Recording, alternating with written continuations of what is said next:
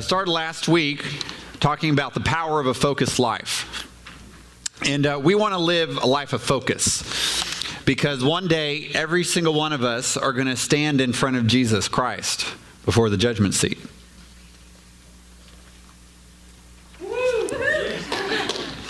And the decisions that we make on this side of eternity will directly affect how we spend the other side of eternity. And in my heart, I want to look back and I want Jesus to open up the books of Matthew's life and say, you chose to use your time and your resources and your relationships and your affections well. Well done, good and faithful servant. Power of a Focused Life. Again, Mike Bickle has a 4-part series on this. I highly encourage you to check it out. It's on his website, mikebickle.org. In fact, some of these notes are directly from that. So I just want to do a little bit of review from last week. So if you'll take a look at this one, the Power of Focused Life handout, we talked about life vision, goals, action plan, schedule. We need vision. We need focus. Proverbs 29:18, where there is no vision, people perish. Another rendering of it is where there is no revelation, the people cast off restraint. God wants vision for our lives. And it's important to have that 10, 20, 30, 40-year vision. What do you want to be true of you during that time? But I'm talking even beyond that, an eternal vision. I want to open up and expand maybe the vision that we've been looking for. And some of us say, oh my gosh, I don't even know what I want to do 10 years from now, much less, 5,000 years from now. But when we talk about this overall vision, it's our primary purpose in life. When we start laying a hold of something, we pray, God, open my eyes to see the hope of your calling for my life. Okay? The hope of his calling. He has destiny that he has planted and instilled in each one of our hearts. And he is so committed to doing everything possible to help us walk in that. He created us in Christ Jesus for good works. But there's some response required. In order to really walk that out, in order to really live that life of focus, we've got to have that vision. So I ask myself this question is, what do I want Jesus to say about me when I meet him at the throne? Sometimes a lot of us are just primarily concerned with come in the door or don't. It's just like, we just want in, like, Jesus, I just want to, be at the table somewhere. Put me anywhere. And you do, that is a reality. We want Jesus to say, come into my house, come in. And we don't want him to say, be gone. I didn't know you. That's bad news.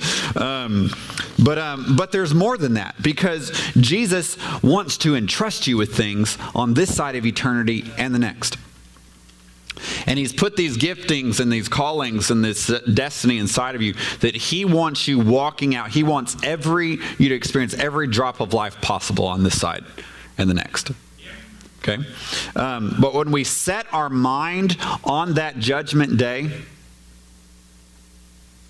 and we really start to pray and think about what I want the Lord to say to me, it really drastically will affect the way you spend your time and your money and your resources. Paul says in 1 Corinthians 3 that if somebody builds on the foundation of Jesus Christ with wood, hay, stubble, or gold, silver, precious stones, the day will test each man's work. And the fire of that day will either burn away anything that wood, hay, or stubble, or gold, silver, precious stones, it will make it shine even more brightly. And Paul even says the person will be saved yet as through fire. And we want our works, we want our investments in our time, in our relationships, and in our heart to carry over. And Jesus wants that for you too. So here's just a practical thing. We hit a lot on that last week, so I'm not going to spend too much more time on it. But I just started picking out verses in the Bible that would really inspire me. And I have a list here of life verses. You may have one. Good. Start with one. Start with one. Here's a good one we're going to go through. If anyone thirsts, let him come to me and drink. He who believes in me, as the scripture said, out of his heart will flow rivers of living water. And that's a vision for my life. I want those rivers of living water gushing and pouring, the life of God, the anointing, the tenderized heart, feeling the presence and the love of Jesus all of my days. I highly encourage Matthew 24 and 25. Revelation 2 and 3. These are things directly that Jesus is talking about, rewards that are available if we will use our time and our resources wisely. So I wrote down just a few things from Matthew 25. I want Jesus to say, "Well done, good and faithful servant." Yes. Well done. You took care of my household well. You really stewarded the hearts and the relationships that I called you to. I want to hear, "Well done. You gave extravagantly. You invested your money in the places that I told you and I led you. Well done. I want to trust you with more. Well done. You saw me in the eyes of the poor and the broken and the needy. And you clothed me. You fed me. You gave me something to drink. You spent time with me." I want to hear these things from Jesus. And so I wrote all these things out, but then I just kind of sum it up so that I have something simple to go with. And it's so simple. When we think about life vision, I'm not saying, am I called to be a pastor or minister? Am I called into the marketplace? Am I called into, to build the next new up and coming hybrid vehicle? It's not so much what I'm talking about. I love being a pastor, an intercessory missionary, but my vision goes beyond that. My dream goes beyond that. That's not my dream. That's a part of what I want to live out and express the dream that God's put in my heart. But mine is simply, I want to be an extravagant lover of God. And I want to be found great and faithful in His eyes. I want to be an extravagant lover of God, and I want to be found great in His eyes. Really simple. And I added a little something there too. I want to be a faithful messenger who speaks with God's love and power. Okay? These are real simple. And whether I'm going to be in full-time ministry my whole life, or I start, working somewhere in the marketplace or designing some type of video game, which I wanted to do when I was like 10, so maybe that'll happen. That would be pretty cool. Whatever it is, these things are still driving. This is what I want Jesus to see in me and to produce in me at His throne. That's what I'm centering my life around. So we get an overall life vision, a primary purpose in life. My primary purpose is to love God and to steward what He's given me. To steward it well. My life goals, and we have here on the sheet, so you can apply this life vision to each one of these areas of your life: spiritually, relationally, vocation, ministry, economically, physically, rest, recreation, things like that. And we really hit on that last week, so I'm not going to spend time on it. But even measurable things, measurable goals that you can sit down and there's the other handout has that for 2014. And take some time, Father. What are some measurable goals that I can give? I'm not having it, but I don't think I have it, but you have it. Measurable goals that I can set with deadlines and start to, so that when I look back, I can say, wow, something's really cool has happened. I was reviewing my goals from 2013, and there were some of them that I was like, wow, we really went somewhere with this. There are other areas where it's like, well, we didn't quite get there yet. So back on the goal sheet for 2014. But it takes us back to something that we know the progress that we've made, and we say, and we can say, Father, help me. We want to go. I want this. But a big part of these goals is putting them in an action plan and on a schedule. And those are a couple of things I want to talk to you about today, particularly when it relates to our spiritual growth and our development and life in the Word of God and the presence of God. And I encourage you to be praying for each one of these areas that are listed on this sheet. Spiritual, emotional, or relational, vocation, everything like that. Say, Father, who are people in my life, or who are people that you can connect me with that will help speak into me and give me some wisdom and practical tools and insight for this? Because I'm not the best at any of these, and so I'm like, okay, Jesus, Holy Spirit, helper. Take me to the people, take me to the resources, the books, the teachings, and things like that can really help me grow in this area. So we want to do that. But an action plan, thing about an action plan is we're lining up something really specific that's very measurable, that we can say, okay, here's what the action plan is. Basically, here's what my day-to-day is going to look like in this area. Here's how I'm day-to-day or week by week or month by month working towards these goals that are all wrapped up in my life vision. And what's really important, and I want to talk in terms again of Bible study, of getting in the Word of God, of having a life and a heart in the Word of God, is it's not just about, I want to be a disciplined little Christian that knows his Bible well. It's not. Don't think about it as a discipline or as a duty. Think about it as fuel. This is your fuel and your life source, okay? And this written word is something that can take us into an encounter with the living word. And so we really want to give ourselves to this. We're not proving that we love God if we're reading the Bible anymore. But because if we just keep that duty based on our Bible or on any other of these areas, as soon as we get tired of that duty, we're actually going to start following through with that action plan a lot less. But if there's life on it, it'll be good. So action plan, and then we got to get it on a schedule. I want to talk to you about that quickly. I gave you this handout. There's one on one side it says goals, on the other side it has a schedule. Now some of you have your schedules in your phones, on your tablets and Google, whatever you use, that's fine. But I like to, as I took time and to go through Life Vision, to go through goals, to go through an action plan for these goals, if it doesn't make it on the schedule, it doesn't go anywhere. And I've actually been really good about this in the past, where I've got like a real systematic plan.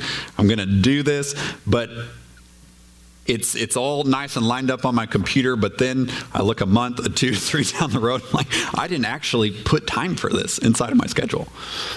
And if we don't make time for these things, they're just not going to happen.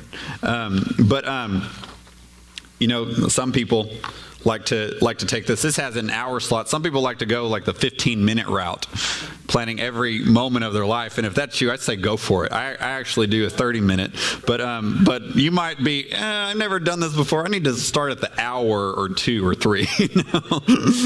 Go by the hour. Start with that. And because there are things in your schedule that you already know that happen throughout your week.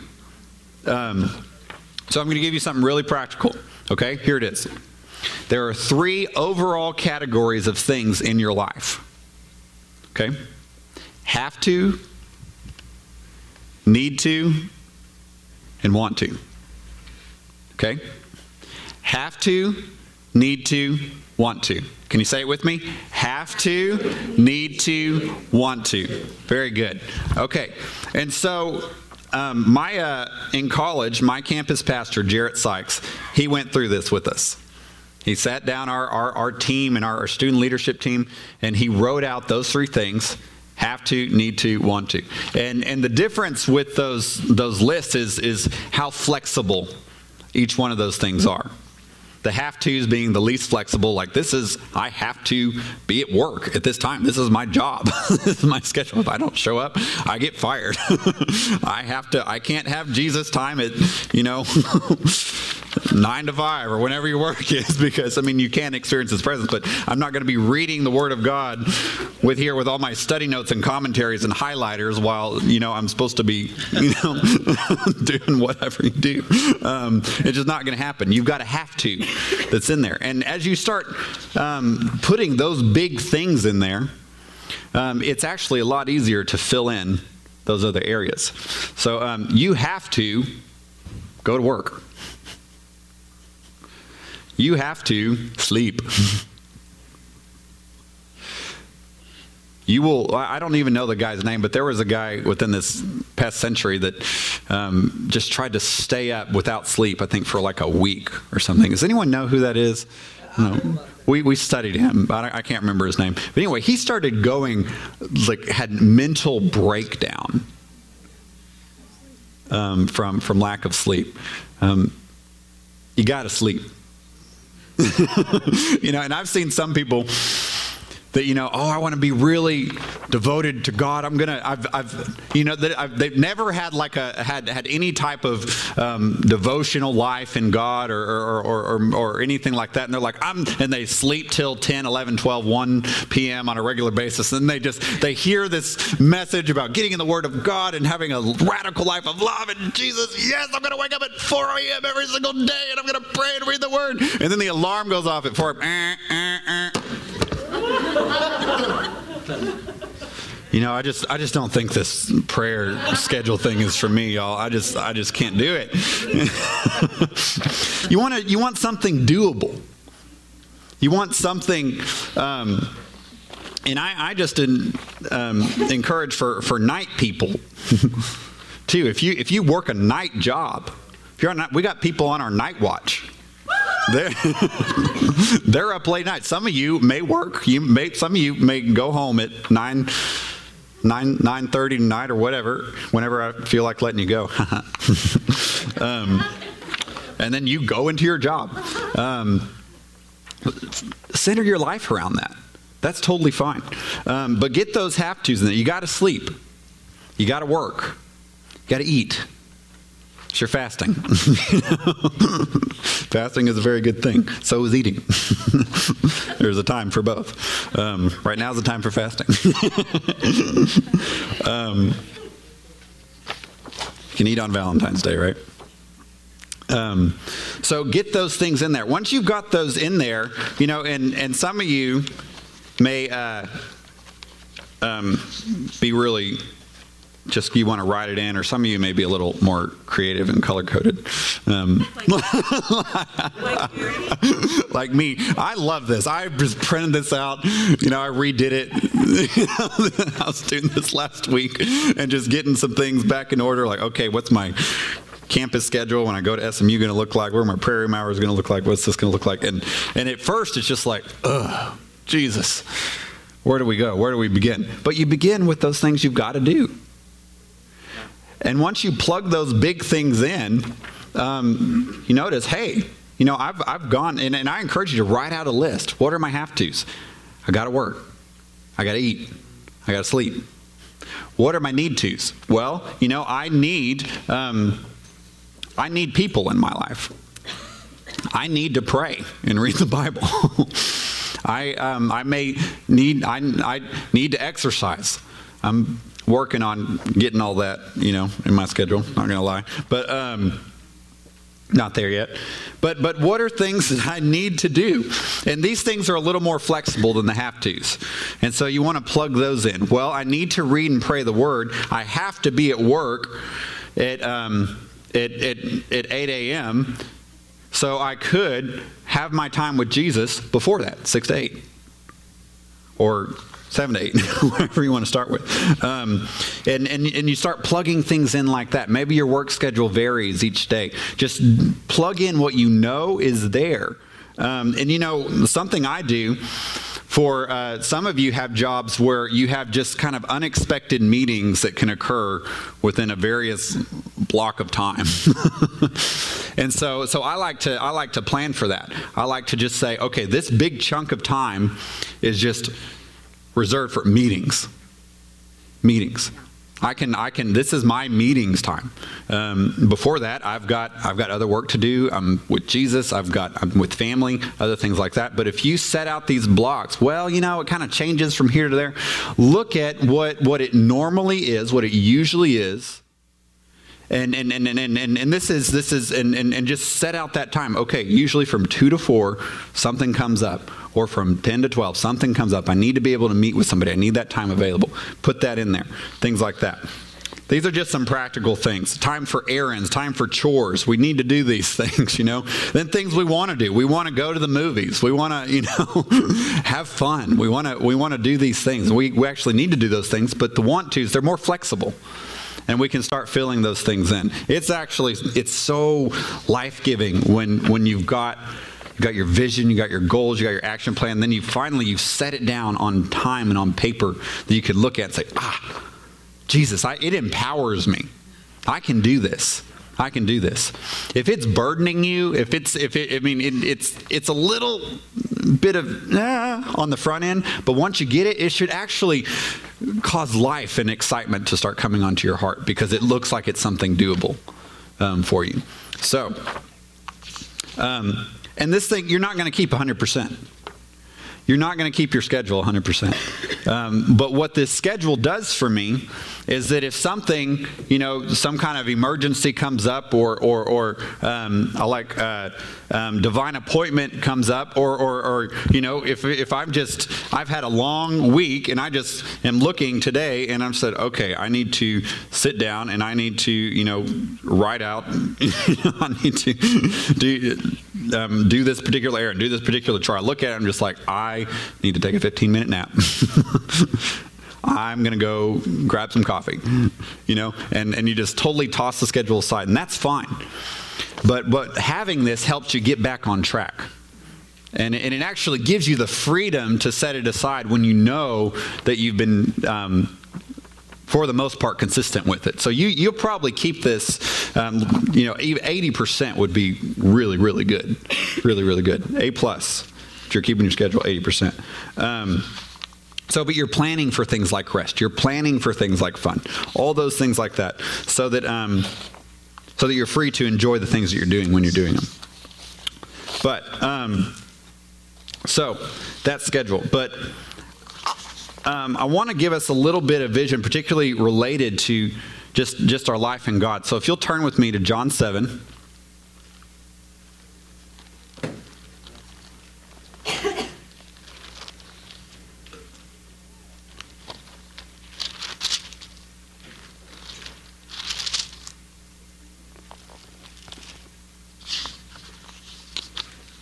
John 7, verse 37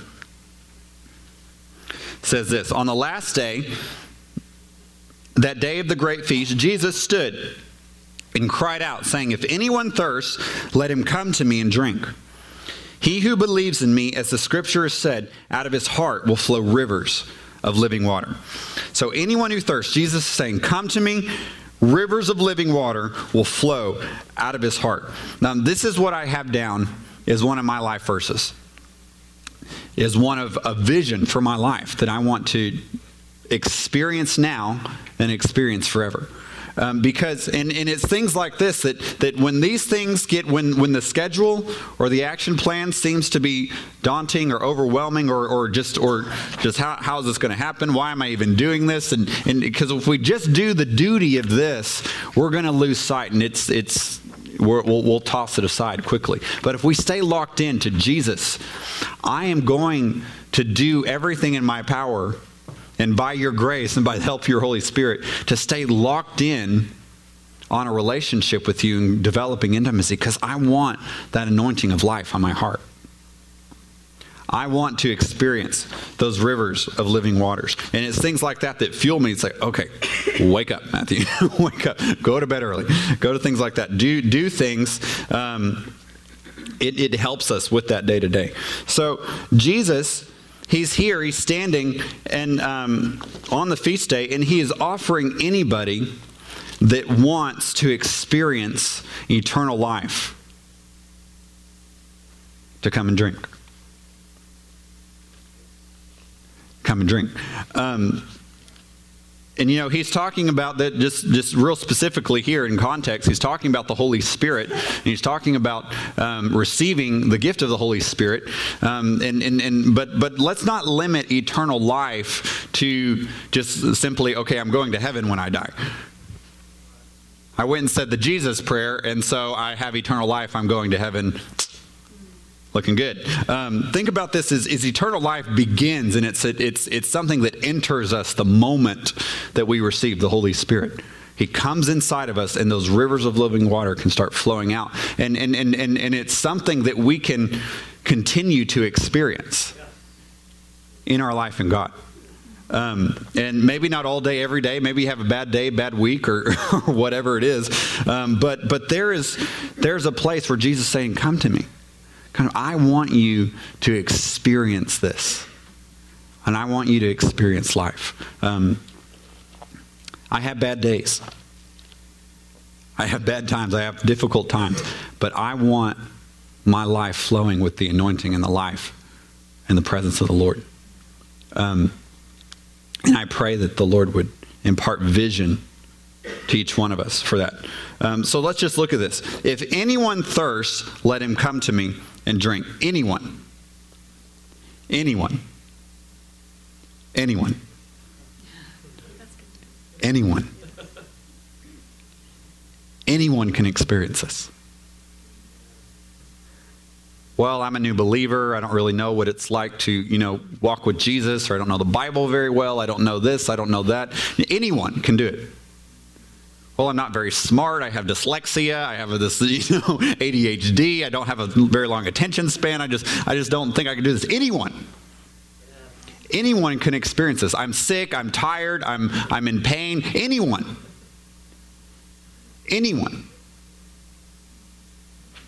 I don't get this whole schedule thing. I don't get this. I don't really like what Matthew's having to say right now. I just kind of want to go home and watch a movie. Anyone. Anyone can experience this. And the reason I'm really hitting on this is because Satan so wants to rob us of these rivers of living water. And I mean, just livers of living water. Thanks, Jesus. So, got livers flowing out of me.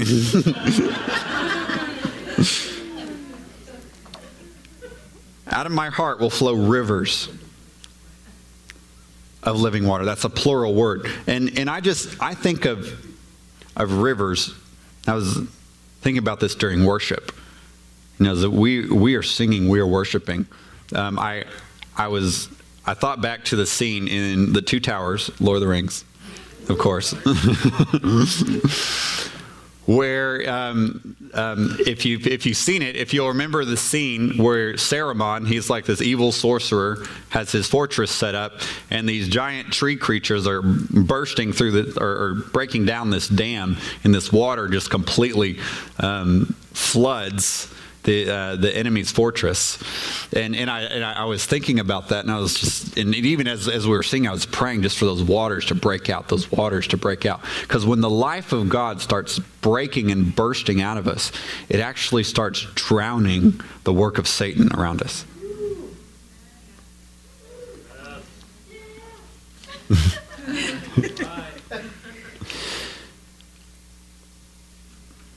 And if we give ourselves to this inheritance that's been given to every single believer, of a life, of that eternal life, the anointing of a tenderized heart that is sensitive to the movements and the voice of the Lord,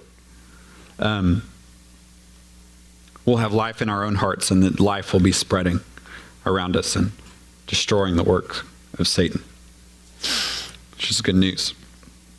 Anyone who thirsts. Anyone who thirsts. Thirst.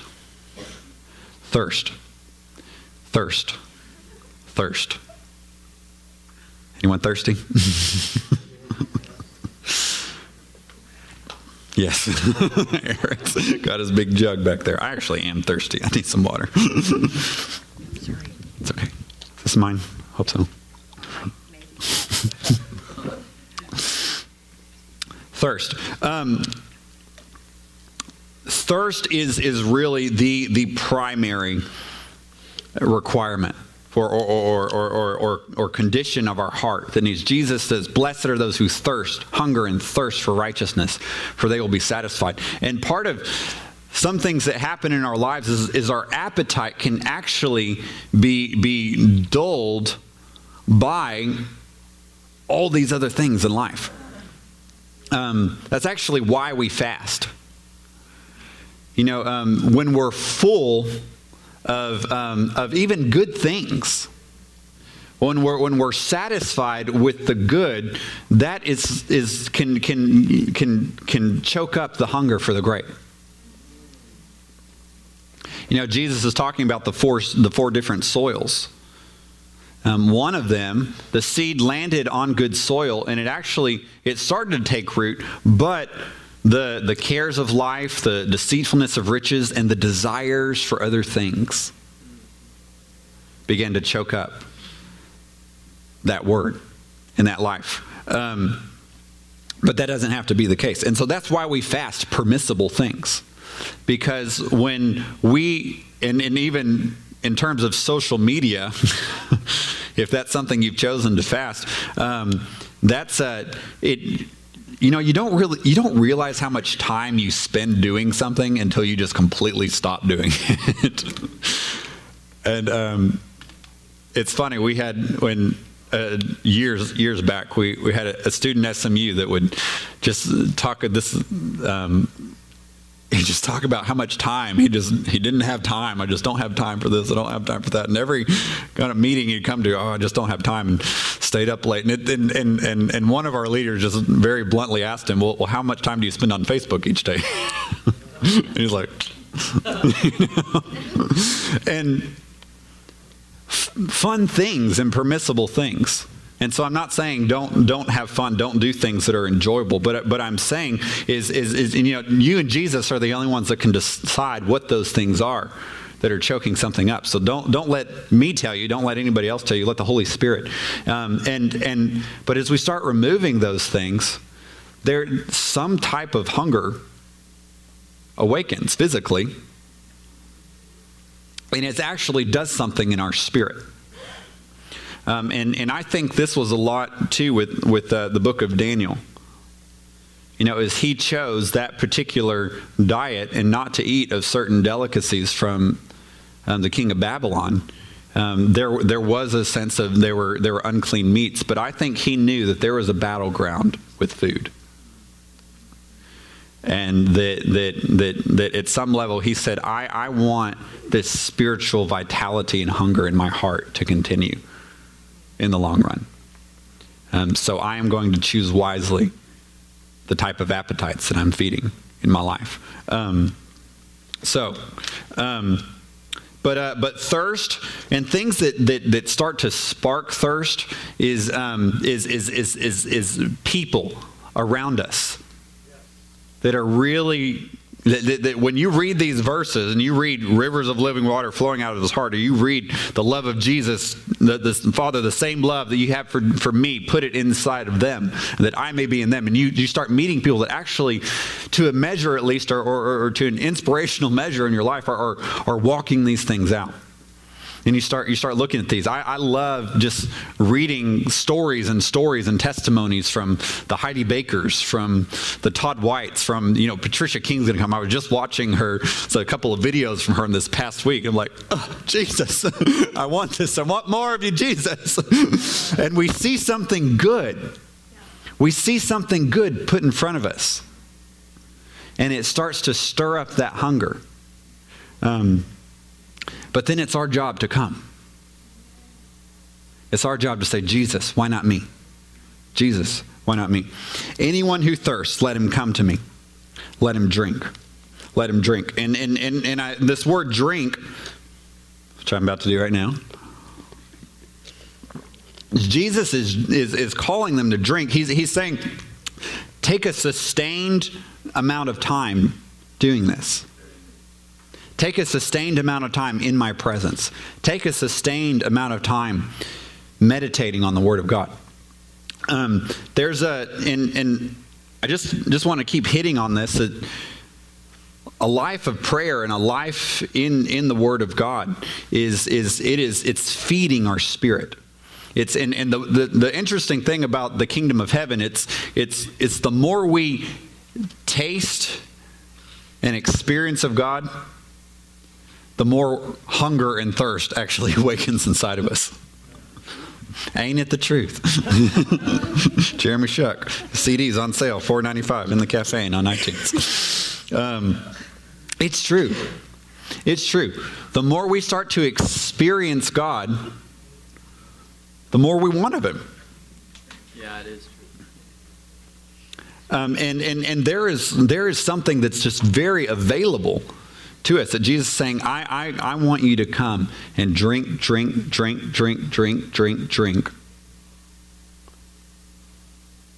until that river is just gushing. And so you can unashamedly give yourself to experiencing the presence of the Lord and growing in revelation through reading this Word. There are, and I'm going to give you just a couple of different, when it comes to reading the Word of God, as far in action plan, I'm going to give you a couple of options. You may not want to do those. You may want to do something else. There are times where I'm more focused on reading through a book of the Bible or chapters of the Bible. There's other times where I'm more focused on meditating on certain attributes of God, or certain scriptures that the Lord's given me for that time. And actually there's a few different lists of things right back by the exit door, that there are just some scriptures to meditate on a regular basis. You want to do that? You have a Bible study plan in a year to go through. Whatever it is, you want to feed your spirit regularly on the Word of God and come to Jesus for a sustained amount of time. So some of you may not have a consistent prayer, devotional, or life in the Word right now. But you can, there's no better, just like Tracy said with fasting, there's no better day to start than today. No better. And if you will start with a small amount right now, say, I've got a 20, 30-minute slot that I know I can give. It's actually going to start awakening hunger in your heart for more, which is a good thing. I've again seen with this too, with oh yes, I've heard this inspiring message. This person that spends hours and hours a day with the Lord, I'm going to put 6 hours a day every day with Jesus, and they've never spent a moment reading the Bible or praying or anything. They hate prayer. They hate everything. But they got inspired for a moment. And they put this big expectation on themselves, and then they just. Start with something that you know is doable, and let the Lord start to awaken that hunger in your heart. He who believes in me, as the scripture has said, out of his heart will flow rivers of living water. So it's coming to Jesus. It's spending sustained amount of time with Him. But it's actually having a spirit of faith. It's actually believing according to what the Scripture reveals about Him. It's believing and coming to Jesus and experiencing who He is as revealed in the Scripture. Now, He's not contained in this. This doesn't limit who He is, but there is gold inside of these words here for us to tap into, and Jesus wants it to. So what I think He's saying here, it's not just about, I'm going to believe about Jesus what the pastor or conference speaker said. I'm going to come to Jesus in terms of what my parents taught me He's like. I'm going to come to Jesus in terms of what so-and-so said. No. You want to come and experience Jesus for who He really is and say, I want to get to know Jesus as He's revealed here in His written word and by the Holy Spirit. Okay? You want those to be your teachers and to experience Him in that way. And so you read Jesus, maybe according to my family tradition, isn't a Jesus who heals people. Or according to my circumstance or experience or history. But if I come to him and believe in him as the scripture has said, Jesus, your word says that you heal. Remember when that woman came up to you, Jesus, and she grabbed you and said, I want to be healed. You come to him based on what the scripture is saying, on who the scripture reveals him to be. And out of your heart will flow rivers of living water. There is a life and an anointing of the Holy Spirit, of a tenderized heart. Ezekiel says this way, God promises that I will give you a new heart. I will put a new spirit inside of you. I will give you a heart of flesh. I will give you a heart that is sensitive and tender to the presence and the love of God.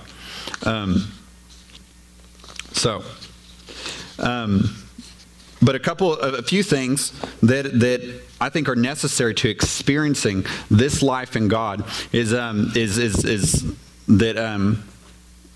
that Jesus also talks about in other places in the scriptures. We want those rivers of living water. We want that life in God, but we want to have a spirit of dedication, a spirit of obedience to Jesus.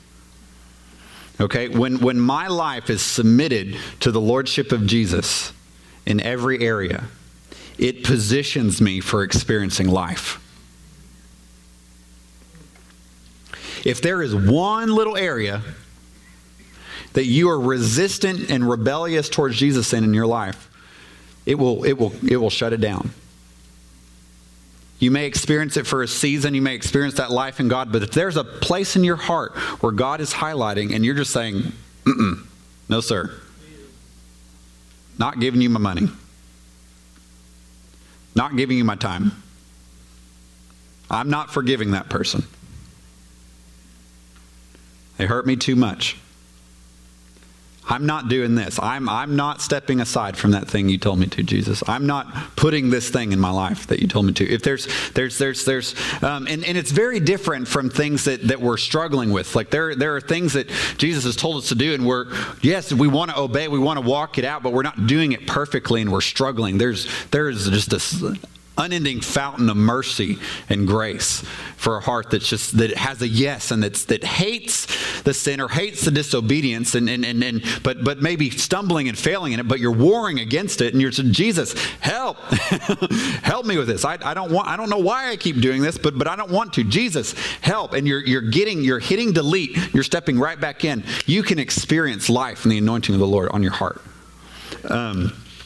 So it's But when God's highlighting an area and we are persistently telling him no, it will start to drain the life out of us, because his words are life. And we walk in his word, we walk in his life. We want a spirit of devotion. We want an I love you in my heart, whether we're praying, whether we're studying the Bible, whether we're in the workplace or marketplace. And I love this about Brother Lawrence, and I highly recommend his book, Practicing the Presence of God, in his spiritual maxims. And this man, he learned to, and I read about him, and this is another thing that creates thirst and hunger in me, is that he learned how to walk in the presence of the Lord no matter what he was doing. You know, and a lot of times for me, I'm like, oh, I love soaking, I love worshiping, I love... Somebody wants me to go do something for them. Like, ugh. No, but we can, and so we can actually experience his presence in all of those things. I love you, Jesus, as I'm scrubbing the toilet. I love you, any volunteers to do that after service? I love you, Jesus, as I'm taking out the trash. I love you, Jesus, as I'm at the cash register checking people out. I'm loving Jesus as I'm crunching numbers, and there are some things that are more of a challenge for me, but I love how Brother Lawrence says, when you notice that awareness of the presence of God has drifted in what you're doing, you can just bring it back with a simple prayer. Father, crunching numbers is really giving me a headache right now, but I thank you for your presence. I thank you for your presence. Thank you that you're in me, Jesus. Give me grace to do this. Thank you. Okay. Get right back in. But even in Bible study, as much as I really want to encourage you to get in this word, Jesus went up to the Pharisees and they told him, he said, you think you search the scriptures because in the scriptures, in the study of the scriptures, you think you have eternal life, but you refuse to come to me. And so it's actually possible to have this word memorized, to have read the top commentaries and to have been in scriptural debates with the top atheist in the nation, and to have no life in God in your heart. Your heart could be completely dead. That's kind of scary. But what he's saying is you don't come to me, you don't treat this scripture as a vessel of encounter. You don't use it to enter into dialogue with me. You're using it just for mere intelligence and head knowledge, but it's not making it into your heart. And just a simple reading of the word and turning it into a conversation with Jesus is using the written word of God to encounter the living word.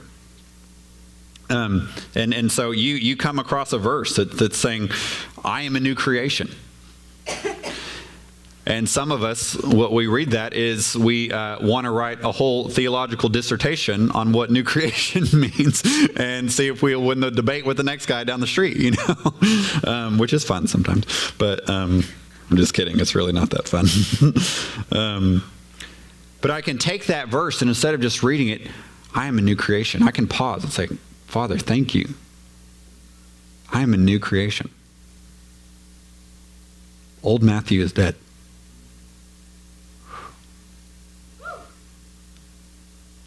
He did.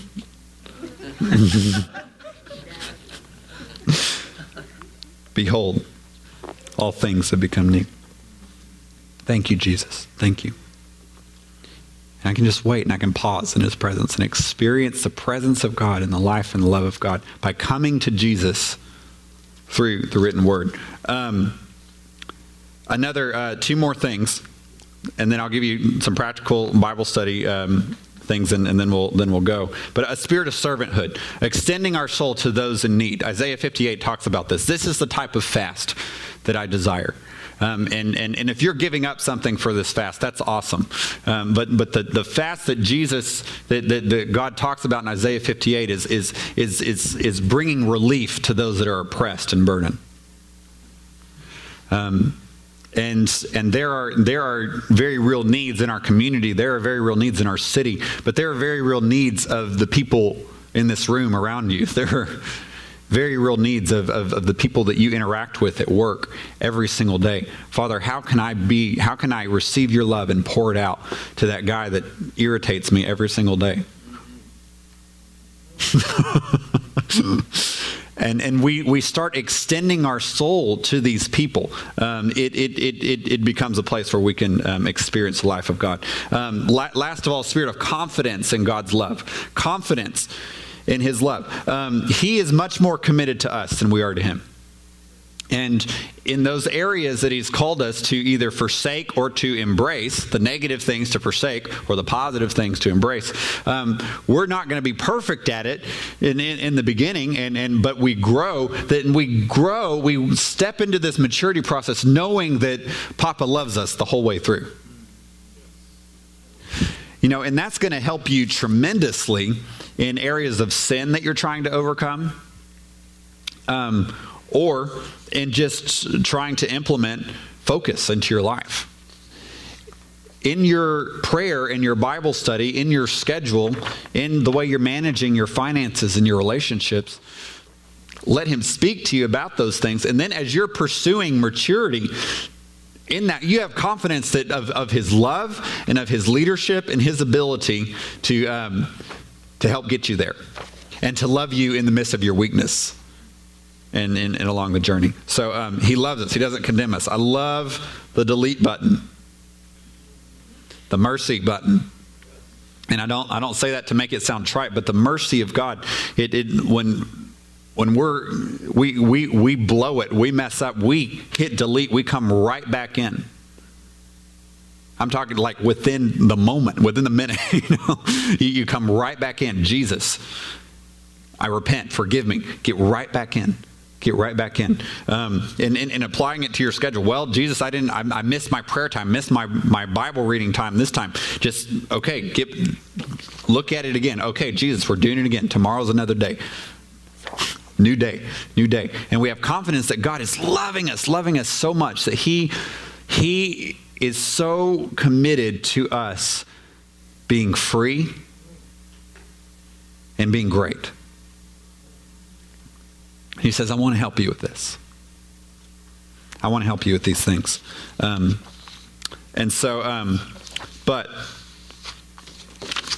So for Bible study, you can do a couple of things. And there's if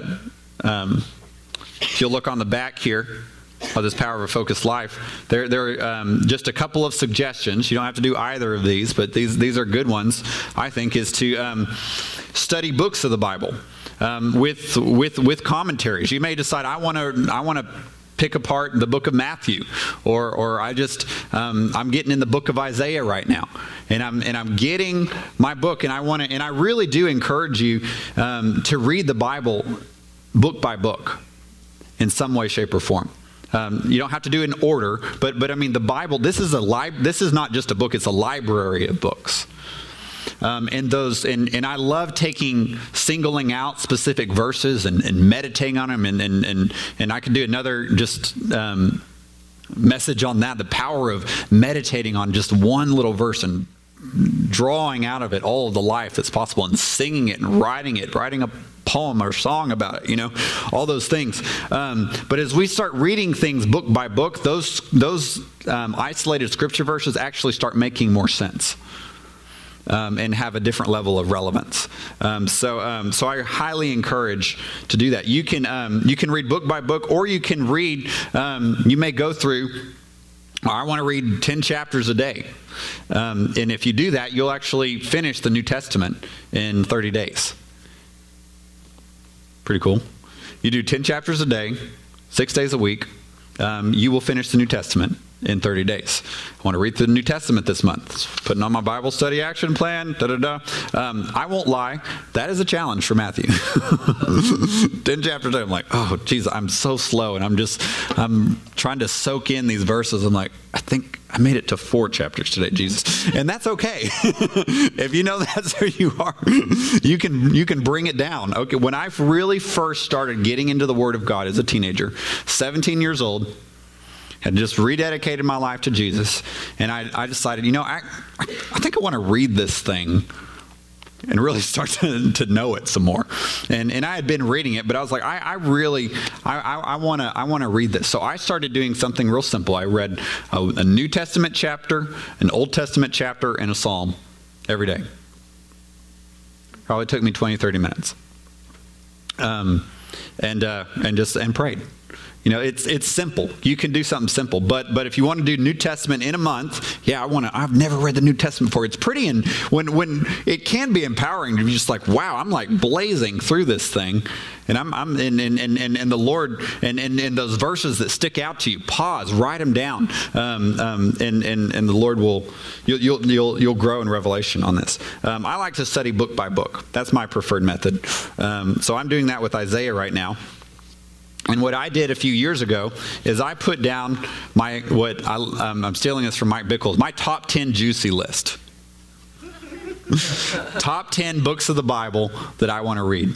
I was pretty excited as I was looking at my goal sheet the other day, and I was like, wow, like I've gone through like 7 of these things. And so that was really encouraging to me. And that's why I think you should document goals. But it's you get long ones, like Isaiah, it's 60 chapters, so it's exciting. But get your top 10. Get your top 10 and just have a goal. Lord, I want to finish this top 10 list in the next year, 2, 5. I mean, if you're putting all the long ones on your top 10 list, you want to, consider that. Give yourself some extra time. But then select those times in your week, again, back to the schedule, with the vision of I want to believe in Jesus as the scripture says, and I want to experience that life-giving water flowing out of my heart for decades. Let's feed it with the Word of God. Get it in your schedule.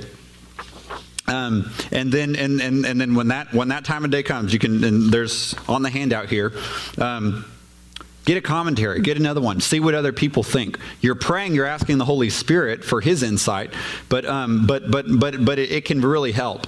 To ihop.org, their bookstore, on the different books that they have, commentaries they recommend, that's what I use. I'm like, well, what's a good commentary? Well, I trust Mike Bickle, I'll see what's in their bookstore. David Pawson has a website, davidpawson.org, where he does an audio overview of if not every book, most every single book in the Bible. Every book in the Bible. I love that so much. I'm doing it with Isaiah. That book is just coming alive to me because this man, he knows the Word, but he has a devotional heart to it too. And he's giving practical application, and I just love that. It's really helping make the book exciting for me. So I'm going to read a little section of Scripture if I'm studying it book by book, and I'm going to highlight things that stick out to me. Okay. Israel shall be restored and renewed from all of their troubles. I'm like, oh, that's a good thing. I want to thank Jesus. Thank you. And how can I apply that to myself? Jesus, you want love and restoration for Matthew. Yeah, that's really good. I'm writing it down. And I'm going to let you go through. I'm just going to blaze through them and let you read that on your own. Title those passages. Write down. I get it, one of those little composition notebooks, or you can get your fancy covered journal if you want, and just write down things that are standing out to you. Write down things that the Lord's speaking to you. Highlight things that the commentator's saying that's helpful, and turn it into a prayer. Turn it into a prayer. Turn it to a journal entry. That journaling is another form of prayer. We want to turn these into dialogue with Jesus. And the same thing, if you're going to say, I'm reading 10 books of the Bible, or 10 chapters of the Bible, 10 books of the Bible a day, 10 chapters a day, I want to go for it. Take time on those things that really stand out to you.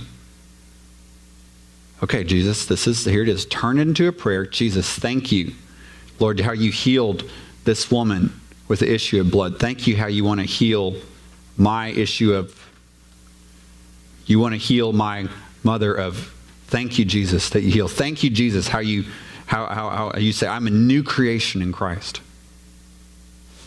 Show me more. Show me more. And start to journal down the things the Lord tells you. It's simple.